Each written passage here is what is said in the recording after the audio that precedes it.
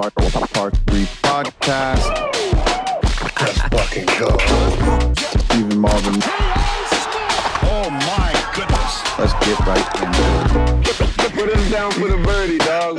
Just a bit outside. Gang is back together. Somebody give me your fucking putter.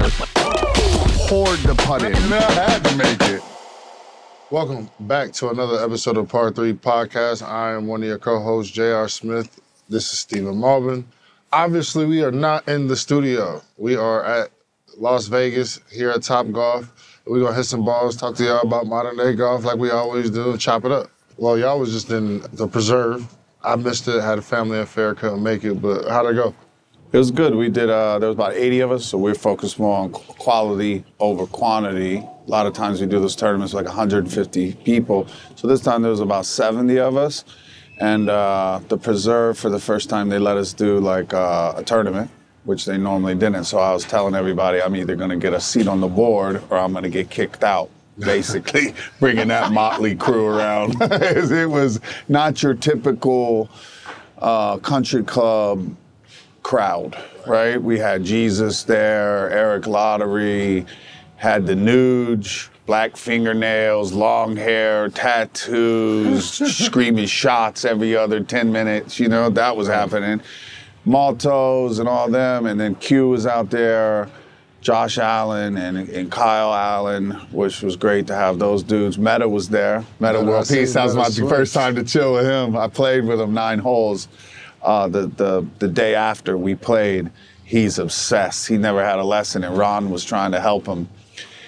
And that was interesting. Just Meta. I was trying to get Meta to go foraging for mushrooms. He was hanging out with my man Curtis. So yeah, there was a couple members, and then the members were following around Josh Allen and some of those guys. Yeah. We didn't do a tournament, so we had no scorecards.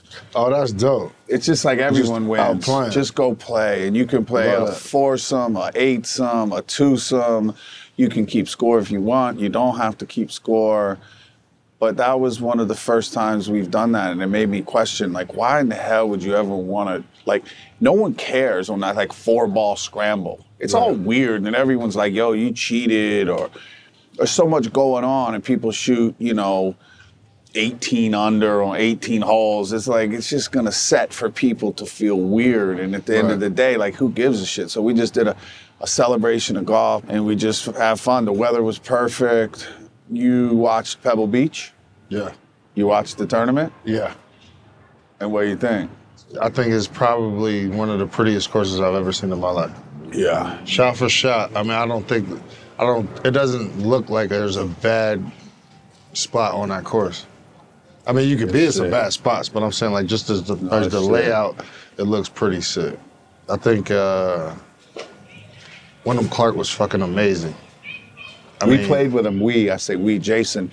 So Jason, so we're on the range, first day at Spyglass. Jason always likes to go all the way left on the range, so we're all the way down on the left. He's hitting balls, everything's good, and here comes Wyndham. And I've known Wyndham for years. So Wyndham's walking down, he walks up, he goes, fuck, Team Malbon. He starts talking shit immediately. Team Malbon, like, here we go. And then Jason's like, you wish you could wear these clothes. So it just immediately they start fucking with each other. That's dope. And so that was exciting, but to play with him, Jason was up, like, I think Jason shot 4 under at Spyglass, and Wyndham shot like around even or 1 under or some shit. So he was up a few, and then Wyndham played good on Friday. Not good, but better than Jason. Jason shot 1 under. So basically, Jason started off a few ahead of him on Friday, ended a few behind him because Jason wasn't hitting it quite perfect. And then Wyndham just went crazy. He had 2 eagles on the front. I think he shot 28 on the front.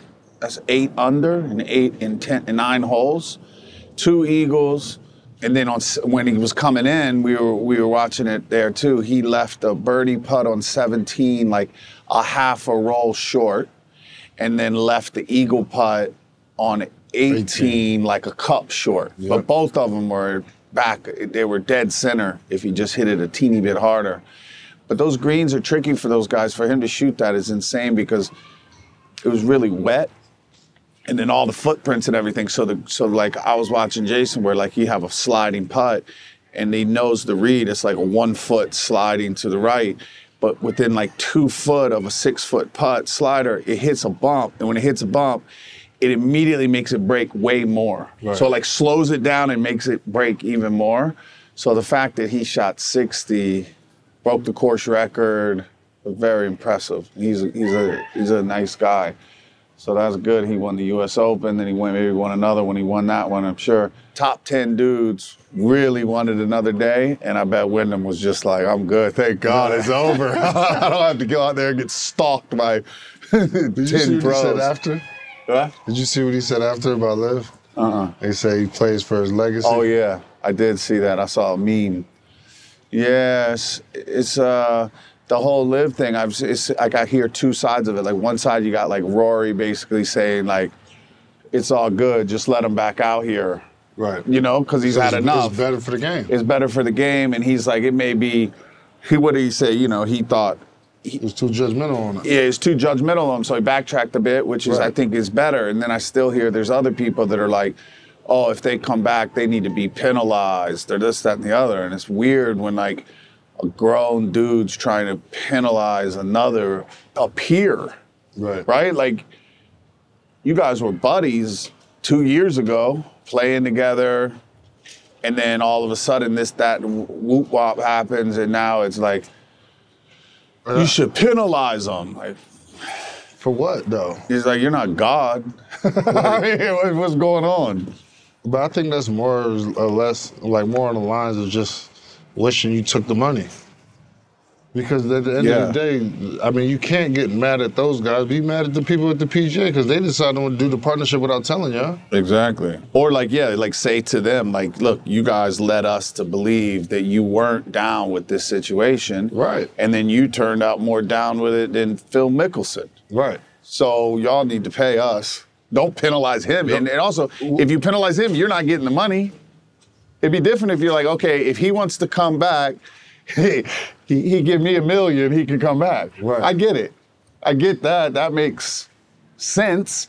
But just to penalize him isn't gonna help your bank account or feed your daughter. It's weird with the way it's divided because we're in Vegas right now and the Liv's here. There's a lot of big names out there. There's more big names out there than there were at Pebble last week, and Pebble last week was 40 of the top or 20 of the top players in the world or something. So it was like, what do they call it? A signature event. Right? No cuts. All the biggest stars in the game were out there. And it doesn't seem like they had much more star power, if any, than what Liv has this week during Super Bowl. No. I mean, they got Rory, they got Justin Thomas, Jordan Spieth, Jason Day, Tony Finau. It's good. It's good. There's some names. Yeah, but you got Brooks, DJ. Yeah. John Rahm now. Like, you got Cam Smith. Like, come on. Yeah, that's what I mean. So everyone should want all those dudes to play against each other. That's why the majors are so great.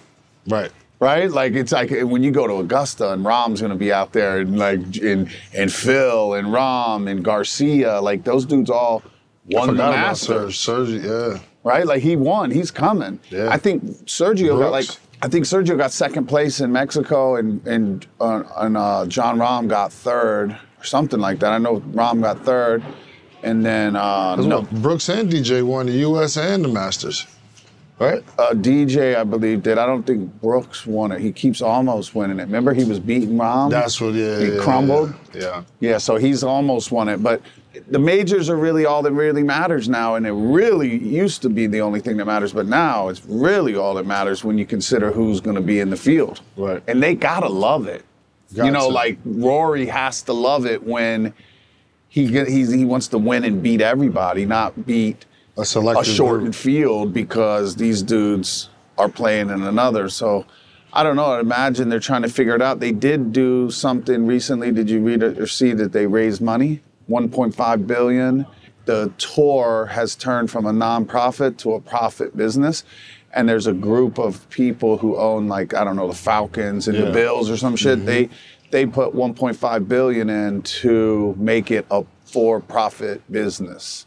So that automatically changes. That's the first time it's ever been like that.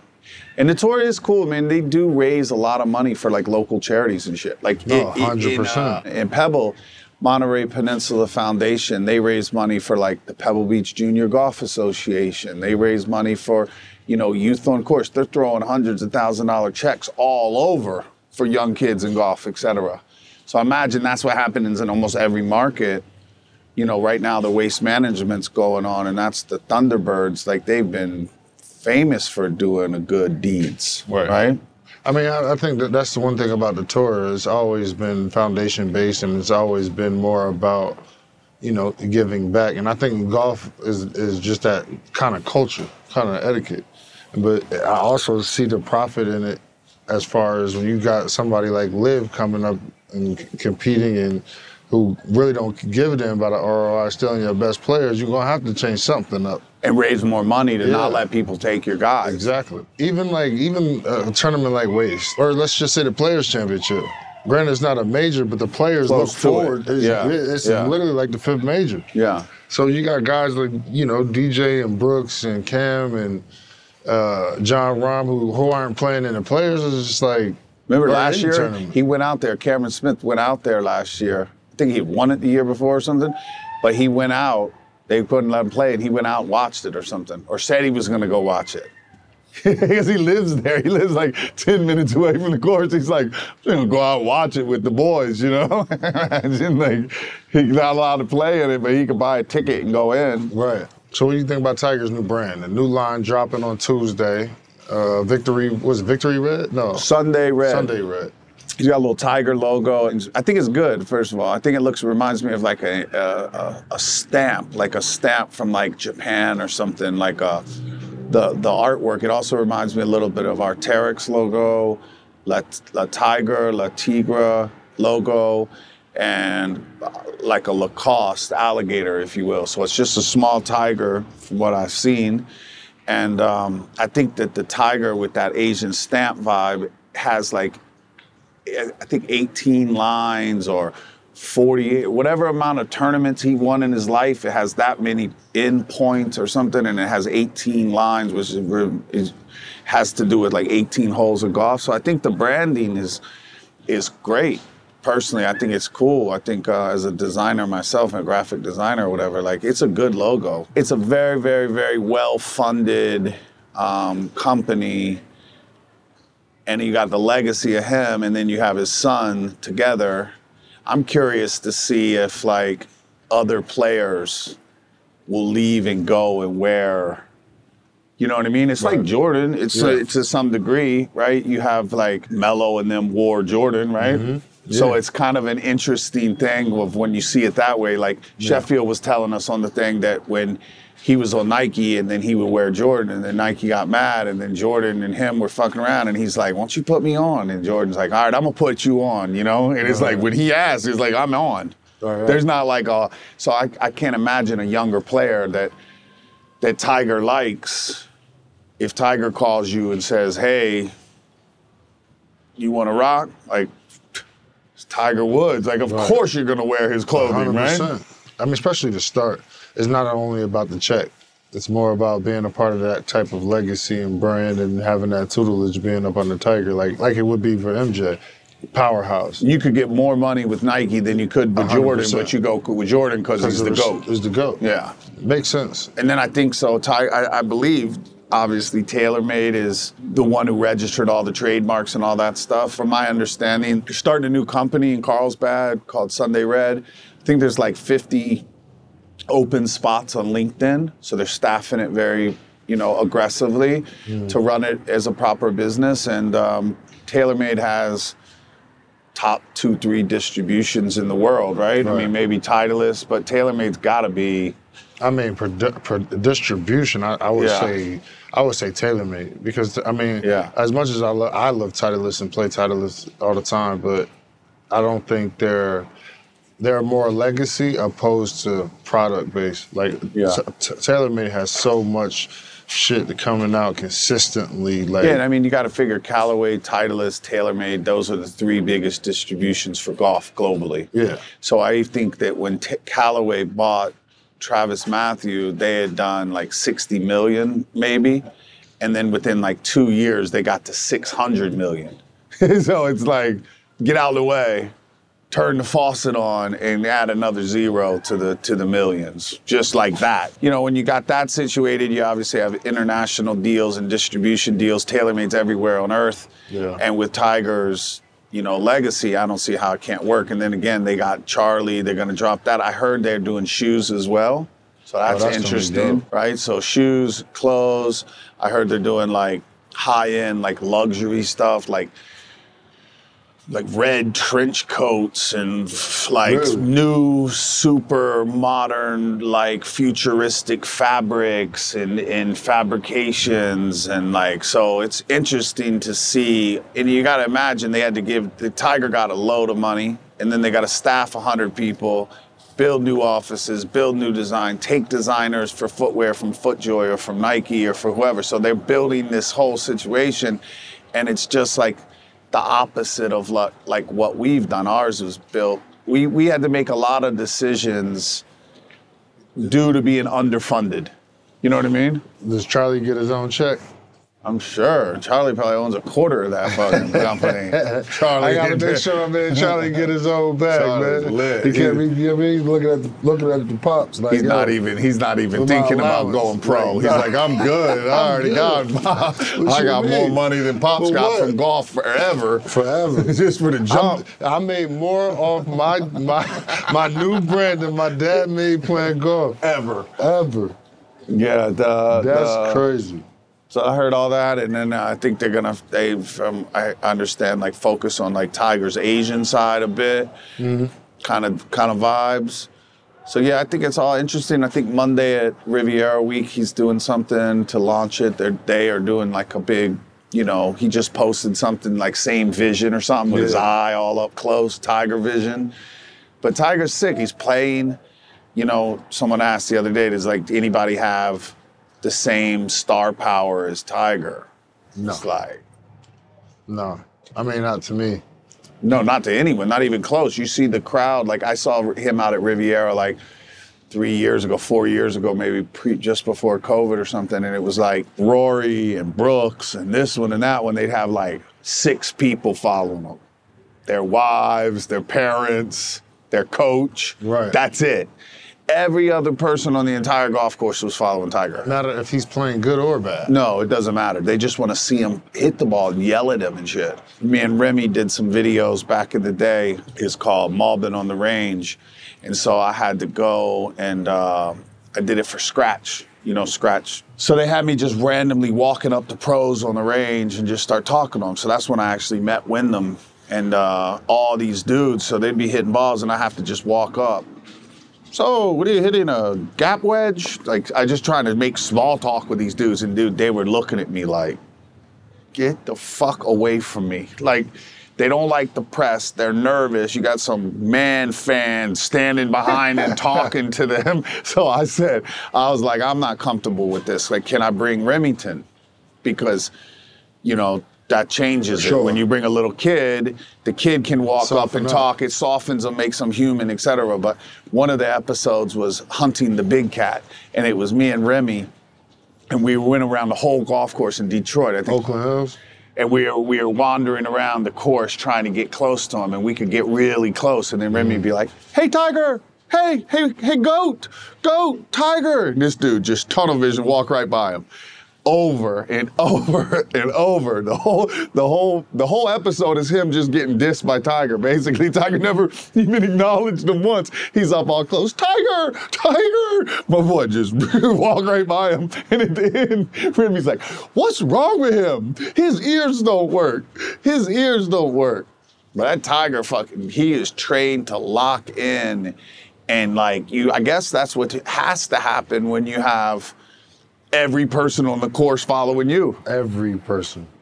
And not one person not watching you, not looking at you. And that's been like that forever. I mean, that footage of when he won East Lake or whatever, right? It's like, When him and Rory walked up. Yeah, Rory was like, I got to get out of here. He said, yo, good work. I'm going over there. This shit is giving me anxiety. I can't even walk by you, let alone play.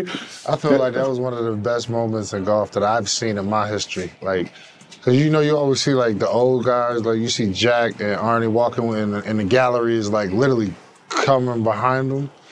To see as many people that he had, like Tiger brings out to the course, and then to see everybody walking behind, that picture has it's to Atlanta. Yeah. So it's like... That picture has to be in somebody's house. Yeah, that shit in his house. For sure. That made me cry. I started crying when that was happening. I was like, I couldn't take it. And then also like his son hugged him, like his dad hugged him, or like, it just made me emotional. Tiger's the GOAT. I can't wait to see just him out there. I'm thinking like, man, he hadn't played since he bailed on Augusta. He was all muddy and fucked up, and he wasn't playing great, so he withdrew. And then I think he played his thing at the Bahamas. Yep.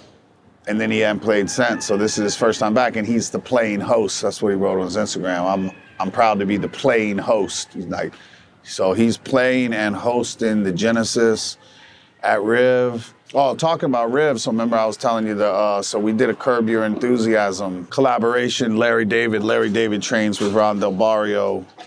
Everyone knows Ron. And so we had a shop on Fairfax where he used to live around the corner or whatever, but Larry used to come in the mornings with Ron at like 7 a.m.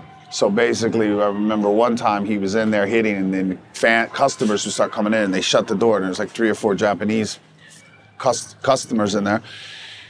And the door was shut. They're like, can we go in there? Can we go in there? And it's like, nah, someone's in there. And then like 15 minutes later, Larry had to use the bathroom. So the Japanese dudes are in the shop shopping, and all of a sudden the door opened. It's like Larry's face, just Larry's head, right? And they were all like shocked when they saw it was Larry David. The whole capsule, we focused on like all the moments in the show that have to do with golf, because he's a real golfer and he's a member of Riviera. And so there's a president of the golf course. The real president of the golf of Riviera is named Michael Yamaki. So Michael Yamaki is the president of Riviera, and there's a Japanese dude who we use as the model in Curb that is the fake Michael Yamaki, and they can't shoot it at Riv because it's private, but they shoot it at other courses, but it's all based around whatever.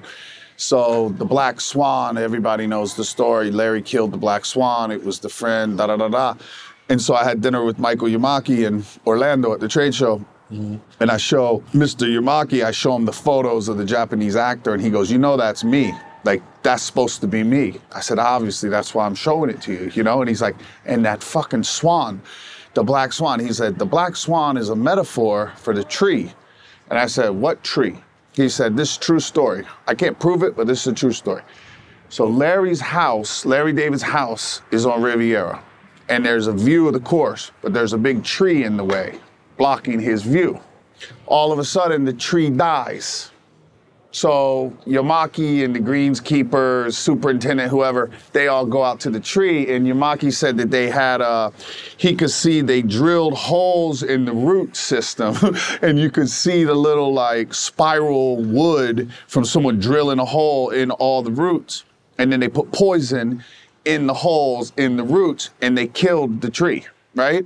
He said, I can't prove it. I couldn't prove it, but I knew it was Larry. And I said, damn, right? And I said, what'd you do? He said, no, I did like at The Godfather. I just said to myself, whoever brings this to me first is the one who killed the tree, right? In The Godfather, like whoever comes and tells you is like, that's who did it. The one. So he said, 5 months go by, nothing. No one mentions the tree. 5 months, here comes Larry in the office. Hey, did you notice? I just noticed there was a tree dead out on number 10 or whatever the hell, the tree he killed. And then he said, no, I didn't notice it. And so it was Larry who was the one who came to him and said, this tree's dead, can't you take the tree down? So he said he left the tree up for another year. And the Black Swan is a metaphor for killing the tree. But you imagine Larry out there, like real life, not even on Curb, just him like having coffee in the morning being like, I'm getting rid of this tree. I'm getting rid of this fucking tree. I'm getting rid of this fucking Some tree. way or another. Who do you call to kill a tree? Dion, you know what I mean? You know, Dion in the show, his boy, yeah, someone like that he called. One of his homies, he called up, hey, I got a little project for you. Hey, We're man. gonna fucking take care of this tree once and for all. So that was fun, Mr. Yamaki. That rib is crazy. I was thinking I came to my reality real quick. $500,000 to join, if they'll let you in. And then it's all set up, $500,000, blah, blah, blah. And then they're like, oh, and by the way, you also have to donate $300,000 to a charity we choose. Well, why don't you just say it's $800,000? I mean, just bullshit. no big deal, another $300K. Like, how in the hell? No chance. No chance. Last time I seen you, we was at Orlando. How did the show go? Good, fun. Show was The good. capsule was fire. Yeah, we had a nice booth. We designed it properly, like a nice brand experience, not just like a shit booth where you have, you know, we designed and built the whole thing, whatever. So that's great to have that. And then we have like 7 reps now. So the reps bring in appointments from their regions. So we have like a Jersey to I don't know, New York, Jersey person. Then you got like a mid-Virginia, North Carolinas. Then you got a Georgia to Florida. And then you got Canada, LA or Northern California, Southern California, Arizona, Texas, and then like Wisconsin, Midwest type of deal. So it was really good because we were getting into clubs like, basically, you know how it is. People are like, those dudes are all like blue blazers and khakis, and they're like kind of nervous to even come in a booth. For sure. Right? Just right off the bat, they're like uncomfortable. So I think we did a good job at being like, you know, they think like, well, Malbon is like this, and this. Right, well, right. sure, we are, but we're also this, and this, you know, and I think that was a good way to like present it and be mindful and pay attention to people's feelings. And we presented an evergreen collection, performance collection, footwear, putters, youth. And so, yeah, we've gotten in a couple hundred really, really good clubs like Muirfield, Hazeltine, Maidstone, Sobonic, Shell That's dope. Club, like Damn. some sick ones that I can't even believe we're in. And there's been a lot since then, like a lot of accounts opening accounts or whatever. They got to go through a first process of like getting all the computers situated to do the orders. So the orders are following, and I think we got to like March 1st to tally up the orders, and then all that stuff delivers like September, starts delivering for the fall, winter. But yeah, it was cool. I went to the little demo day. I walked around that shit, saw some, hung out with some other booths, you know, went by. Oh, Evian sponsored us. Evian sponsored it, so I had glass bottles of Evian with Malbon on it. I seen that. And then on Saturday, I just ran around. I gave a case of that shit to like the East Side of Grayson, Jones, all the homies. I'm just coming out like, here's a case of water. Like, who doesn't need a case of water on the last day of the trade show after they've been drinking and Facts. talking and exhaustion has set in? What's the dopest part about the show, like, for you? Like, just not even just your booth, but like, 'cause for me, like, seeing all these like golf carts and shit, like The carts are lit. the carts is Saw that crazy. monster one with the big tires and all You see that? them with Shelby ones? They're like, they got that shit is dope. And then I think that stuff, the technology stuff, Yeah. the simulator area, I like all of it though, man. I'm like such a golf fan that like I like all the little weird gadgets and little teeny small booths with just one person. Yeah. And then I like the big ones too, like FootJoy. Like I'm such a fan. It's weird. Like people are like, you know, like someone the other day was like, what brands in this kind of new creative golfer world do you not like? I'm like, I like all of them. all right. I like Travis Matthew. I like FootJoy. I like every brand, the biggest ones and the smallest ones. Right. Like I love a little mom and pop making handmade head covers. It's like I'm a fan of this So stuff. dope.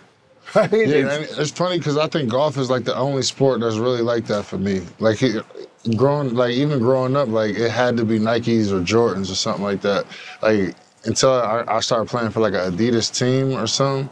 But that was like, in order to be fresh, in order to feel like you needed to play, it was always like a certain type of look. In golf, it's so many dope, different unique things around the whole, even just the accessories, ball markers and tees. All of that. All of it. Tea companies, I'm on. I love it.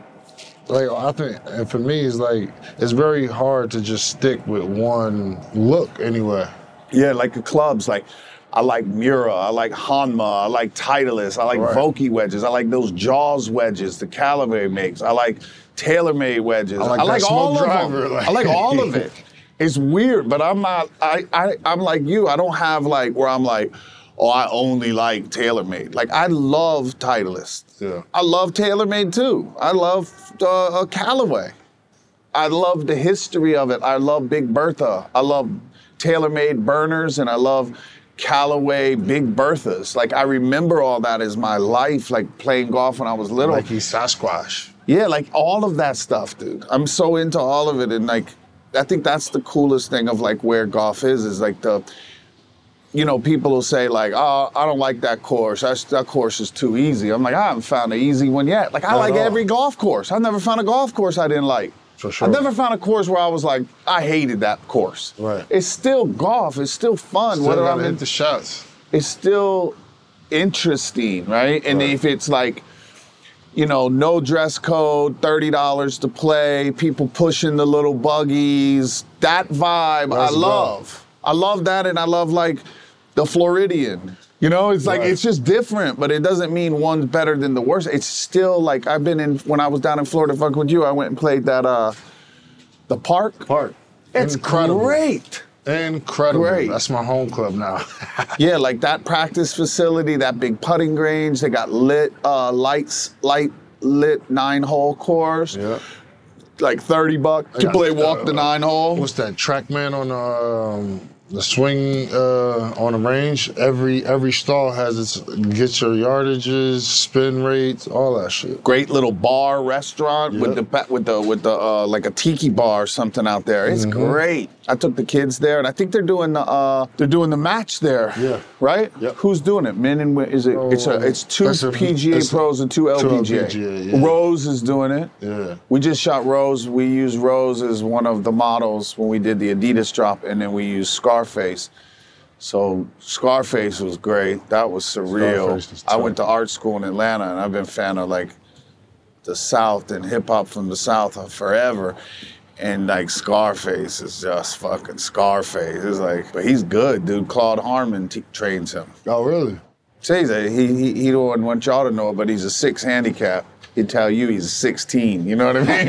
He's that guy. He's that guy. I'm a 16. You see him hold the club, you're like, I'm fucked. Give him fucking 6 aside, you're gonna have your hands full. You have a hard time beating him. He's good, little buttery swing. Yeah, he's great though. He's obsessed. So you got the Super Bowl, dog. Super Bowl here this weekend, San Francisco, and the Chiefs. I was about to say, I don't even know who's playing. Yeah, I drew a blank for a second. San Francisco, I go with them because of close to Monterey. Yeah, and Q loves the 49ers. Q's a super 49er fan. And yeah, in the Bay, or where I live, Monterey is close enough where like the airplane today coming down from San Jose, Swamp. That's loaded with, yeah, and then Kansas City's cool. Killer Trav and them, right? That's the only reason why I'm going for Yeah, and then Patrick Mahomes, I hear he's done what like no one else has ever done or something, right? Yeah. With his victories and rings. Yeah, and if he wins this, I think they definitely putting him up there with Montana and Brady's for sure. The Montana, I just saw a video. Post was about him being like a great football player and a great husband. And it basically, he was explaining how he would sit on the sideline while the defense was on, and he said there's always a phone there, and he's just like fucking one day just picked that shit up and hit like 9, and he got a dial tone, and so he just called his house number, and his wife answered, and he's like, "What are you guys doing?" She's like, "Wait a minute, like aren't you playing?" He's like, "Well, I'm not right now. I just wanted to see how are you doing, honey." You know, like the greatest husband ever. So then it became a part of his routine during the game. Joe Montana just called his wife every game. Just no big deal. Like they're out there playing like, what are the kids doing? How are the dogs? You know, I miss you guys. Like I'll be home tomorrow. That's Fucking fucking Joe Montana. hilarious. He's the GOAT too, right? Oh, for sure. He's probably the best. I mean, Give Tom or Brady. take. You got to give Tom him Brady, 7 chips. Joe Montana. Yeah, I mean, it's an argument. Who's the other dude that played for Jersey? Joe? Broadway Joe? Broadway Joe. Nah. Not really? You got Marino. Dan Marino. Man. And what about John Elway? Elway was dope.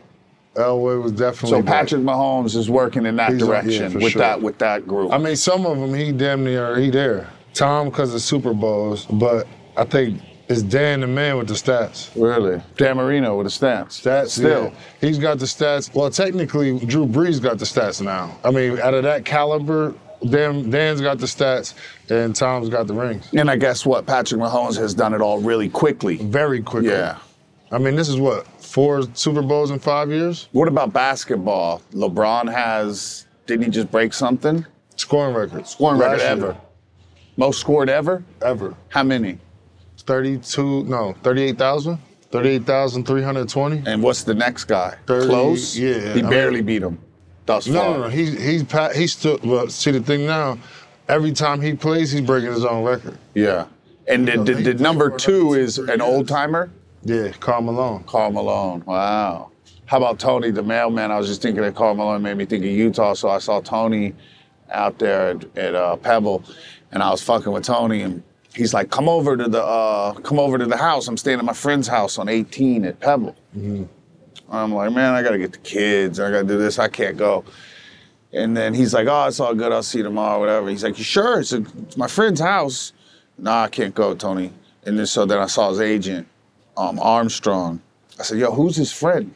You know, he's like, oh, Steve something. He owns the Utah Jazz. I'm like, Tony's just laid off. No big deal. Ordering the tap room. They're ordering takeout, yeah. just sitting, just laid Tap. up. And so on 18, when I was walking, Jason was actually putting for Eagle on 18, and I was walking up and I saw Armstrong, and I got a text that said, look right. I looked right, and he's sitting out there by a little fire, like basically 2 houses down from the clubhouse on 18. That's where they stayed.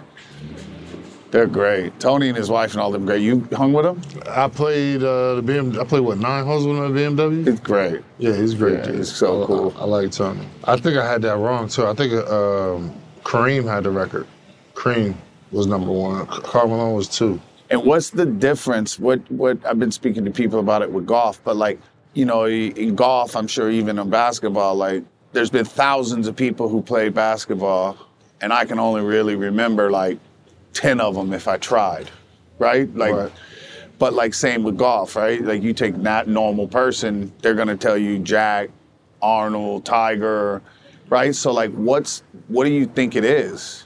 It's not the skill, like No, it's not the it's skill. not the amount of training they do. I mean, maybe kinda, but like you gotta figure all the PGA players, they all treat it like a job, right? They're working there, they're clocking in and clocking out. And same with you guys when you played, I'm sure. I think a lot of it has to do with era. You know, like obviously, like great players come and go. I mean, it's hard because I look at the game completely different now. It's almost like a soap opera. Like back in the and I hate to sound like one of those old players hating and bitter, but when I came into the league, up until that point, until 1985, it was like 3 people scored 60 points. Ever. No, not ever. Or I mean, a year. just within that span, between 85 to 2004. Like 2 weeks ago, it was like 6 people scored 60 in a week. And it's like now Why? for one, the game has changed and they sped it up, but also there's no defense. To me, it's hard to give certain people credit on how great they are if nobody's playing defense. Yeah. Because when MJ, and I'm not even speaking about me, but when these guys are MJ or Scotty or Magic and Bird, and when they were doing it at the highest level and they're considered the best players, they're guarding the next best person on that team.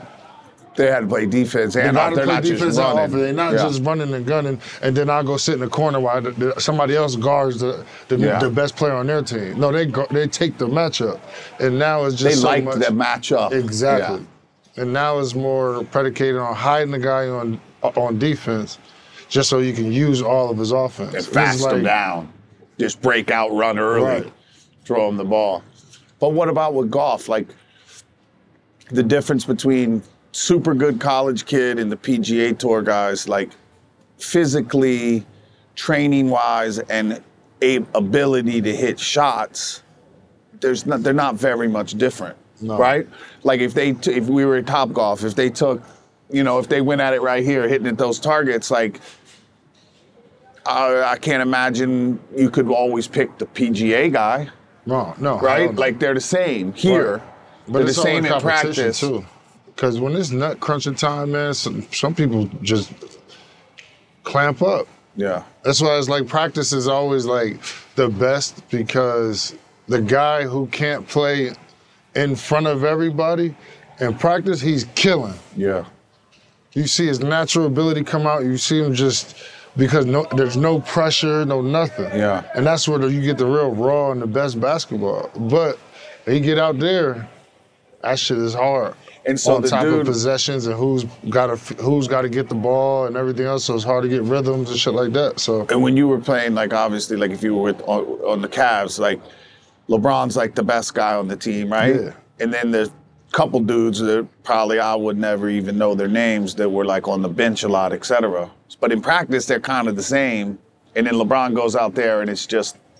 Nah, not with him. Ain't no the same nothing. No one. No.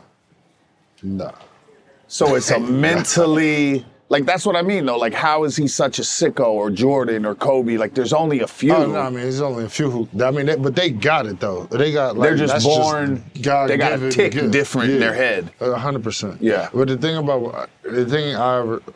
me and some of the other people respect about Bron and Kobe. Like I don't know it to the extent with MJ, but like these dudes work on that shit every day. Like Bron is every single day, nonstop, lifting weights, progressively trying to get 1% better every single day. Mm-hmm. Like I hear stories about Mike back in the day, and so I know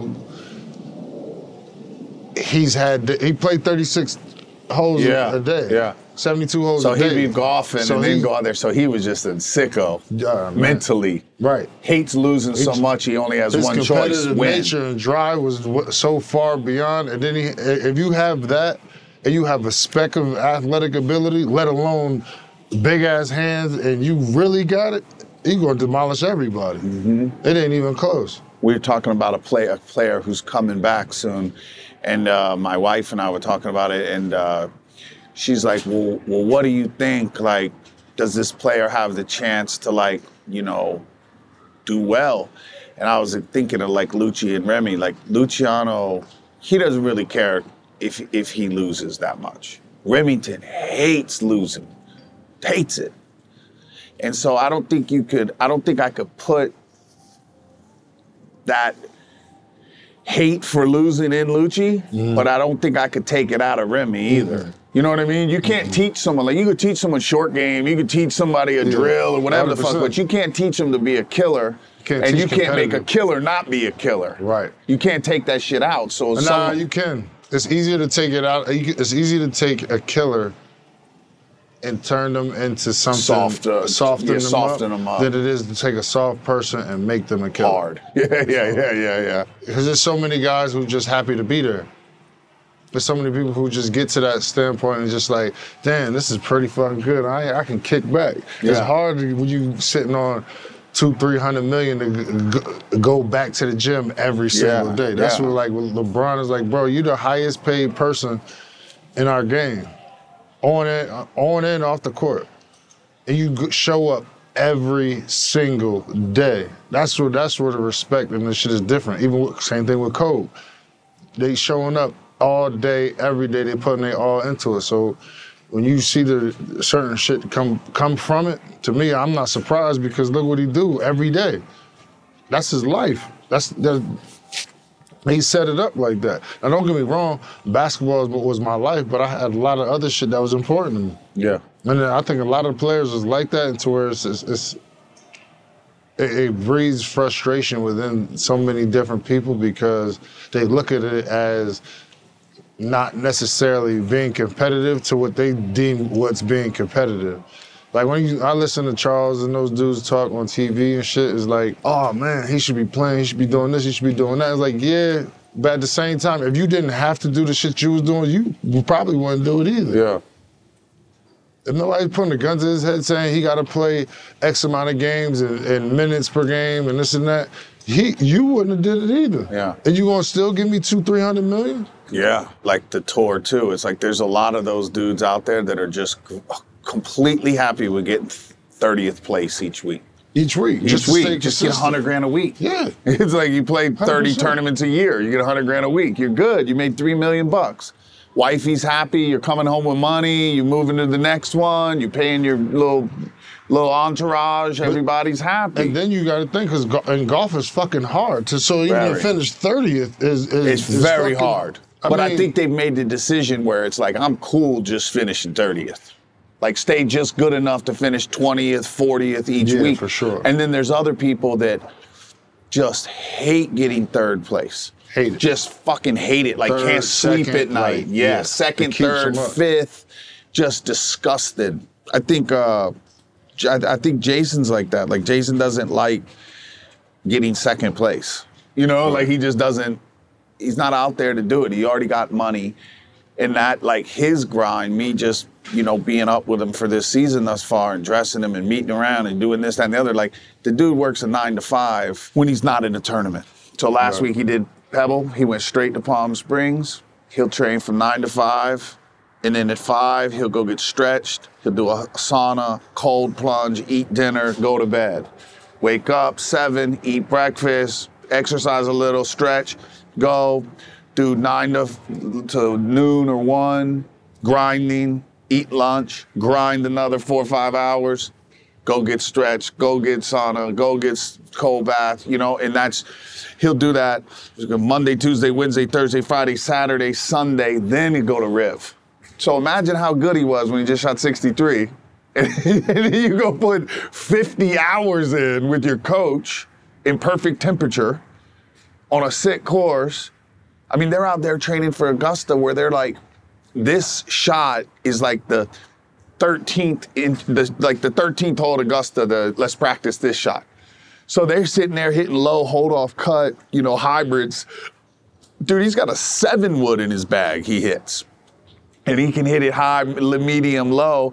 He was hitting 3-woods on the range in preparation for the windy day. He was showing it to us, and he was saying this is the one he uses when he's at the Open because the bunkers, the pop bunkers, are death wherever they played last year. And it was about 260 to 280 were the bunkers. And so a driver's going in them, and he was hitting these they go 20 foot off the ground, low bullets with like a 1-foot draw, and get it on the ground and let it roll out like 260, 254 or some shit, and stop right in front of the fucking bunkers. It's like, I'm sure you understand it too from basketball. It's like you got different shots for different situations, and you can recall, oh, remember that shot I used to do when I was 16? I need that one right now. That muscle memory. Muscle memory. You've done it so many times, it's just like, that's for me is like falling out of bounds in that right corner. A lot of the times for me is like I practice that shot. Yeah. Like I practice getting weird angles and weird passes and literally still locking in and shooting that shot, whether I'm fading left, right, backwards, forwards. I've imagined it so many different times of what the defender's gonna do. I've shot in that shot so many times, so by the time the game comes, it's reaction. You already know how to do it. You're confident with it. 100%. Yeah. And I don't give myself enough credit for it, but I don't give other guys enough credit for it on how hard that is to do that in a split second and still get it off on time, on target, and then get back and guard somebody. Yeah. And do that shit again and again. And like, shit is hard. Don't get me wrong. Like, this shit is definitely hard, but it's also, I put so much time into shooting those shots.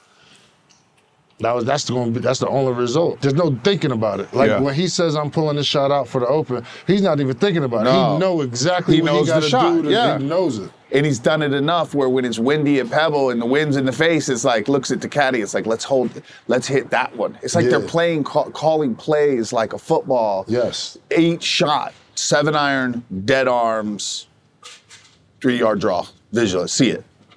And then it's like, 7-iron, dead arms, goes low, doesn't spin too much. Yeah. Little baby draw. Here's a good story.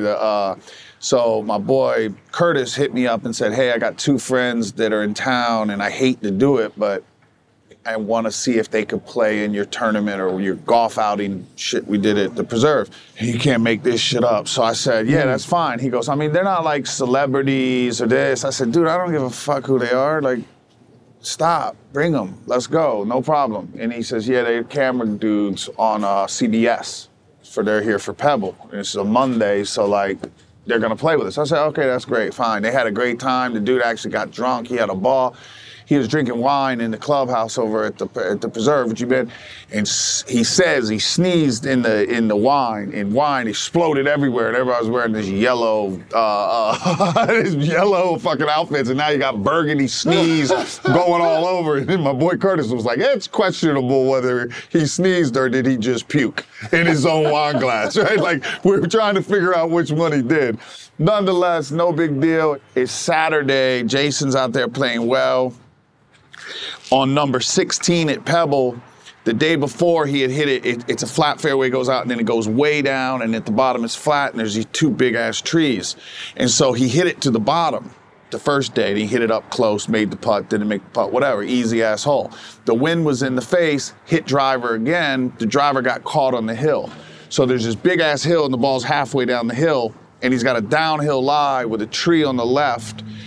And so he's got to hit a chippy 9-iron with a draw around the tree from a downhill lie in the tournament with people all over the fucking green. So he fucking thins it, line drive. The fucking cameraman sees that it's him, sees the ball coming at him, and said he just put his chin to his chest and tightened up. And the fucking ball hit him and went on the green. 2-putt par. He said, bro, I paid for that fucking outing. I paid my fee. I paid the fee at the Preserve. Don't think I did it. And so, like, you can't make it up. He said any other player, he would have dove out of the way. You're not gonna just take a ball to the groin. It hit him in like the groin or some shit. And then the ball went on the fucking green, and then Jason came up 2-putted par. But if not, if it didn't hit him, it was getting ready to go over the back, over the bunker, and down where like the porta potties are under trees. Like it would have been a guaranteed bogey, maybe worse from back there. But that's how it fucking works. I'm not taking no shot. Fuck that. He said he wasn't gonna take it. Any other player, he wasn't gonna take it, but he knew it was Jason, and he had such a good time at the Preserve, he just got hit by the ball. And we got us a par. That would have been a 64 if he dove.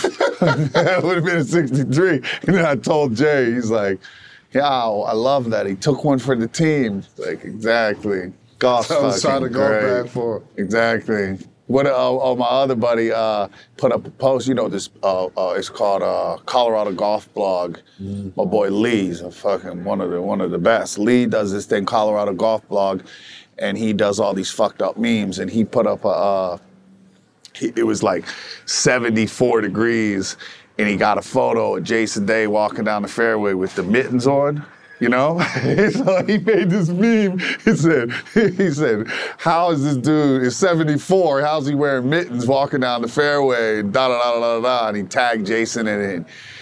Jason responded that's so funny, this, that, and the other. And then Jason sent him a pair of signed mittens. He sent him the mittens after the dude was fucking with Jay.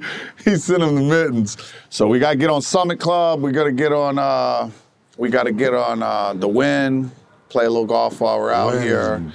And then next steps, we're gonna do another episode right now. Y'all follow along. We're gonna get over there and hit some balls in the simulator. World famous Part 3 podcast, Stephen Malbon, J.R. Smith. See you then.